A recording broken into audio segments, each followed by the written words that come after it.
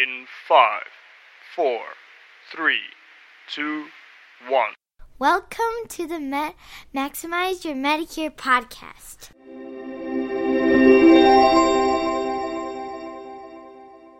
While the information on this podcast is believed to be correct, you should verify all facts. Nothing in this podcast is to be construed as financial advice. It is not the offer for you to purchase any instrument or any interest in any financial contract, including but not limited to insurance. The opinions expressed in this podcast are mine and mine alone. They are not affiliated with the Department of Health and Human Services or financial institution. Opening on right now up until December 7th. And that open enrollment is for any part of Medicare or just for Part D?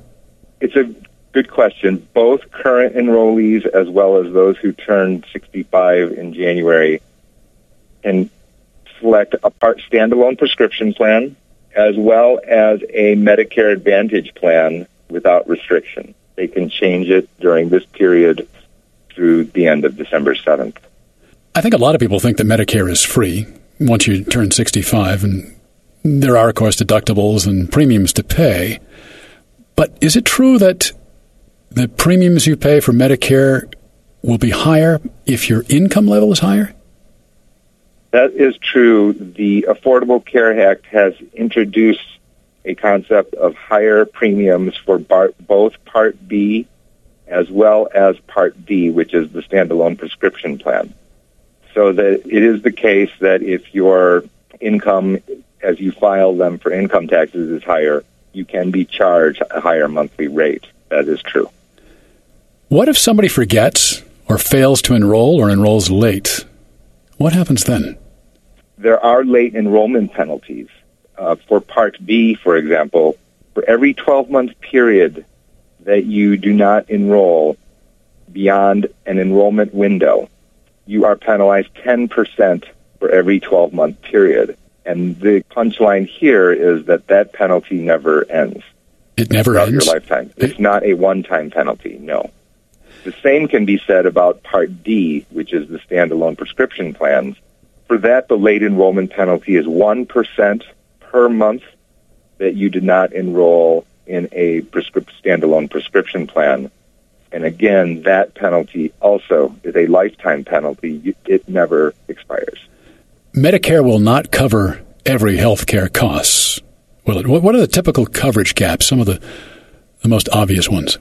When you go to the hospital, for example, in addition to the deductible, for example, Medicare under Part A pays for the first 20 days of skilled nursing home care, but it is not considered really as long-term care, meaning that days 21 through 100 in 2015 will be accompanied with a $157.50 copay, meaning that you have to pay the first $157.50. Medicare covers the rest. Beyond the 100th day, however, Medicare doesn't cover any of the cost, leaving a person to be responsible for all the balance. We hear a lot about the donut hole, and most people are going, what? What is that exactly? How does it work? The donut hole has what I would describe as tiers of coverage. So there's a lower tier, which is up to $320 in 2015. That's the deductible. Sometimes the Part B or the independent plan, standalone prescription plan will pay part or all of it or not. Beyond that, you get up to the next threshold, and it's going to be $2,550 for 2015. Then you get the copay that many people know. For example, in certain plans, the generics are $0 or a handful of dollars. But once your totals go up to that number, then you enter into what Medicare calls the coverage gap. Many people know it as the donut hole. That's true. In which case, Medicare or the plan pays for 55%, leaving the person or the patient or beneficiary to pay for 45%. So you can see during this period, the plan weakens substantially. You can just take a quick example. If a medication is $100 a month, for example, and before it was $20 copay, once you enter into this gap, it becomes $45 because Medicare pays for $55, leaving you with 45 times 100, otherwise $45. That's the gap. That's kind of what people who have long-standing illness or have expensive medications often encounter at some point during the year. Original Medicare Part A and B won't cover everything, we know. That's where Medicare Advantage comes into play. There are two large groups of coverage that individuals can select. First is Medicare Advantage, as you rightly point out. It's also known as Part C. It's where individual carriers take care of everything. In Georgia, for example, the plans are all include prescription plans plus coverage under A and B. It basically replaces your red, white, and blue card. Not that you should discard the card, but certainly it replaces it. Then what happens under that, they have their own set of co-pays, deductibles, what I call cost-sharing details, which will differ than Medicare. On average, each of those plans is approved by the government and must be, on average, at least as good as original Medicare. And what about Medigap? How does that differ from Medicare Advantage? It differs from Medicare Advantage in very important and fundamental ways. First of all, this is the grid that you will see. The letters are A through N. In most cases, it changes with age, the price, in other words, the premium. The two outstanding things are, number one, it is standardized, meaning that Plan N from carrier number 1 is identical to Plan N from carrier number 2. It's completely interchangeable in that sense. The second part is that the terms and conditions do not change over time. So as opposed to Medicare Advantage, where you receive an annual notice of change, which tells you, okay, here's what happened in 2014, here's what will happen in 2015. For Medigap beneficiaries, those persons don't have that because the terms and conditions don't change of your coverage, just the premium. So that is the source of comfort. It is generally accompanied by a higher premium from inception. You've described in your book, Maximize Your Medicare, that dealing with Medicare is akin to standing on shifting tectonic plates. The parts are always moving. Plans change, premiums change, the law changes.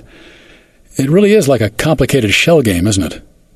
Yes, I think that you have some very fundamental facts, which is you can't get away from 53 million Americans on owning that red, white, and blue card. And 10,000 people a day turn 65 every day. In a nation as large as ours, with a number of different interests and backgrounds, we have to grapple with that ongoing. And I don't mean to say that all the news is bad, in the sense that the carriers, the sellers, are also adjusting, and that can mean additional benefits or strengthened benefits in certain cases through time just by pure competition. So we can go back and forth, and that's the topic of a marathon of talk shows with you, for example, on the number of issues involved. But I don't think that this is going away just by the virtue of the fact of 53 million Americans, 10,000 people a day. That alone, will dominate everything. What is the most common mistake, in your opinion, that Medicare enrollees make? I think two, Steve. It's an excellent question. The first one is, as we talked about, or that enrolling late when you're trying to be cute with the rules or trying to delay because you don't want to enroll or pay the $104.90 for the Part B premium. The penalties on there, many people don't understand, never expire. So if you have perfect health, people may think that I don't need this, I don't need Medicare Part B, I'll just enroll sometime in the future. Well, the problem is with that is that the late enrollment penalties are big and they never expire. The second one is just like had been mentioned, which is since the rules are always going to change. And more than the rules, it is more that the government has to play a balancing act, and the sellers are adjusting to that balancing act due to 53 million Americans. That alone means that the optimal price combination, price and coverage combination, is very likely to change, particularly under prescription plans. And irrespective of someone's financial or health background, it is very important to review that on an annual basis. If you had to make one essential point from dealing with enrolling in Medicare, is it that you make sure you get enough coverage? Since Medicare doesn't cover everything, you're looking at co-insurance and co-pays, and the difference between what Medicare will approve and what a physician or a hospital might charge. Isn't there a tremendous risk there of filling in that gap? I think it's an excellent point, and it really leads to the bigger question. I meet lots of persons from different financial backgrounds. It's not a matter of somebody can afford this or afford that. What it really is you need to, my number one piece of advice to people, to your listeners, would be to just be aware of these gaps and where the risks are. If you do know them, then that leaves it to the person to choose. And there are lots of choices. And those choices can help persons who the extra dollar is groceries and to a person who is very, very well off. There are plans out there, and the rules governing the carriers is, in my view, highly in favor of the consumer. Very, very much so. And during this period, especially during the annual election period, people can take advantage of that, play within the rules, and still get the best benefit given whatever financial or health circumstances they face. And just to clarify, there are a lot of plans available, but they vary from region to region or state to state, don't they? Absolutely right. In Medicare Advantage, what happens is those can be limited in the sense that the network, you have to be comfortable with the concept of network. And network means that the provider, the carrier, has agreed on terms with the doctor or hospital system, for example. Some of these plans restrict you, that you need to have a primary care physician first, a point guard or a quarterback, if you will, to direct traffic, to be able to go and see a specialist. Other of these Medicare Advantage plans do not require that. And that whole set will change based on your residence. So what plans are available in Atlanta are very, very different than the ones that would be available in Ann Arbor. So that you would have to know based on where you live. And that is somewhat complicated, but reality is that the number of selections are, again, highly in favor of the consumer, and they have the right to change on an annual basis. J.O. is the author of Maximize Your Medicare, Understanding Medicare, Protecting Your Health, and Minimizing Your Costs. Mr. O, thank you for taking the time. It's been my privilege, Steve. Thank you very much for having me this morning.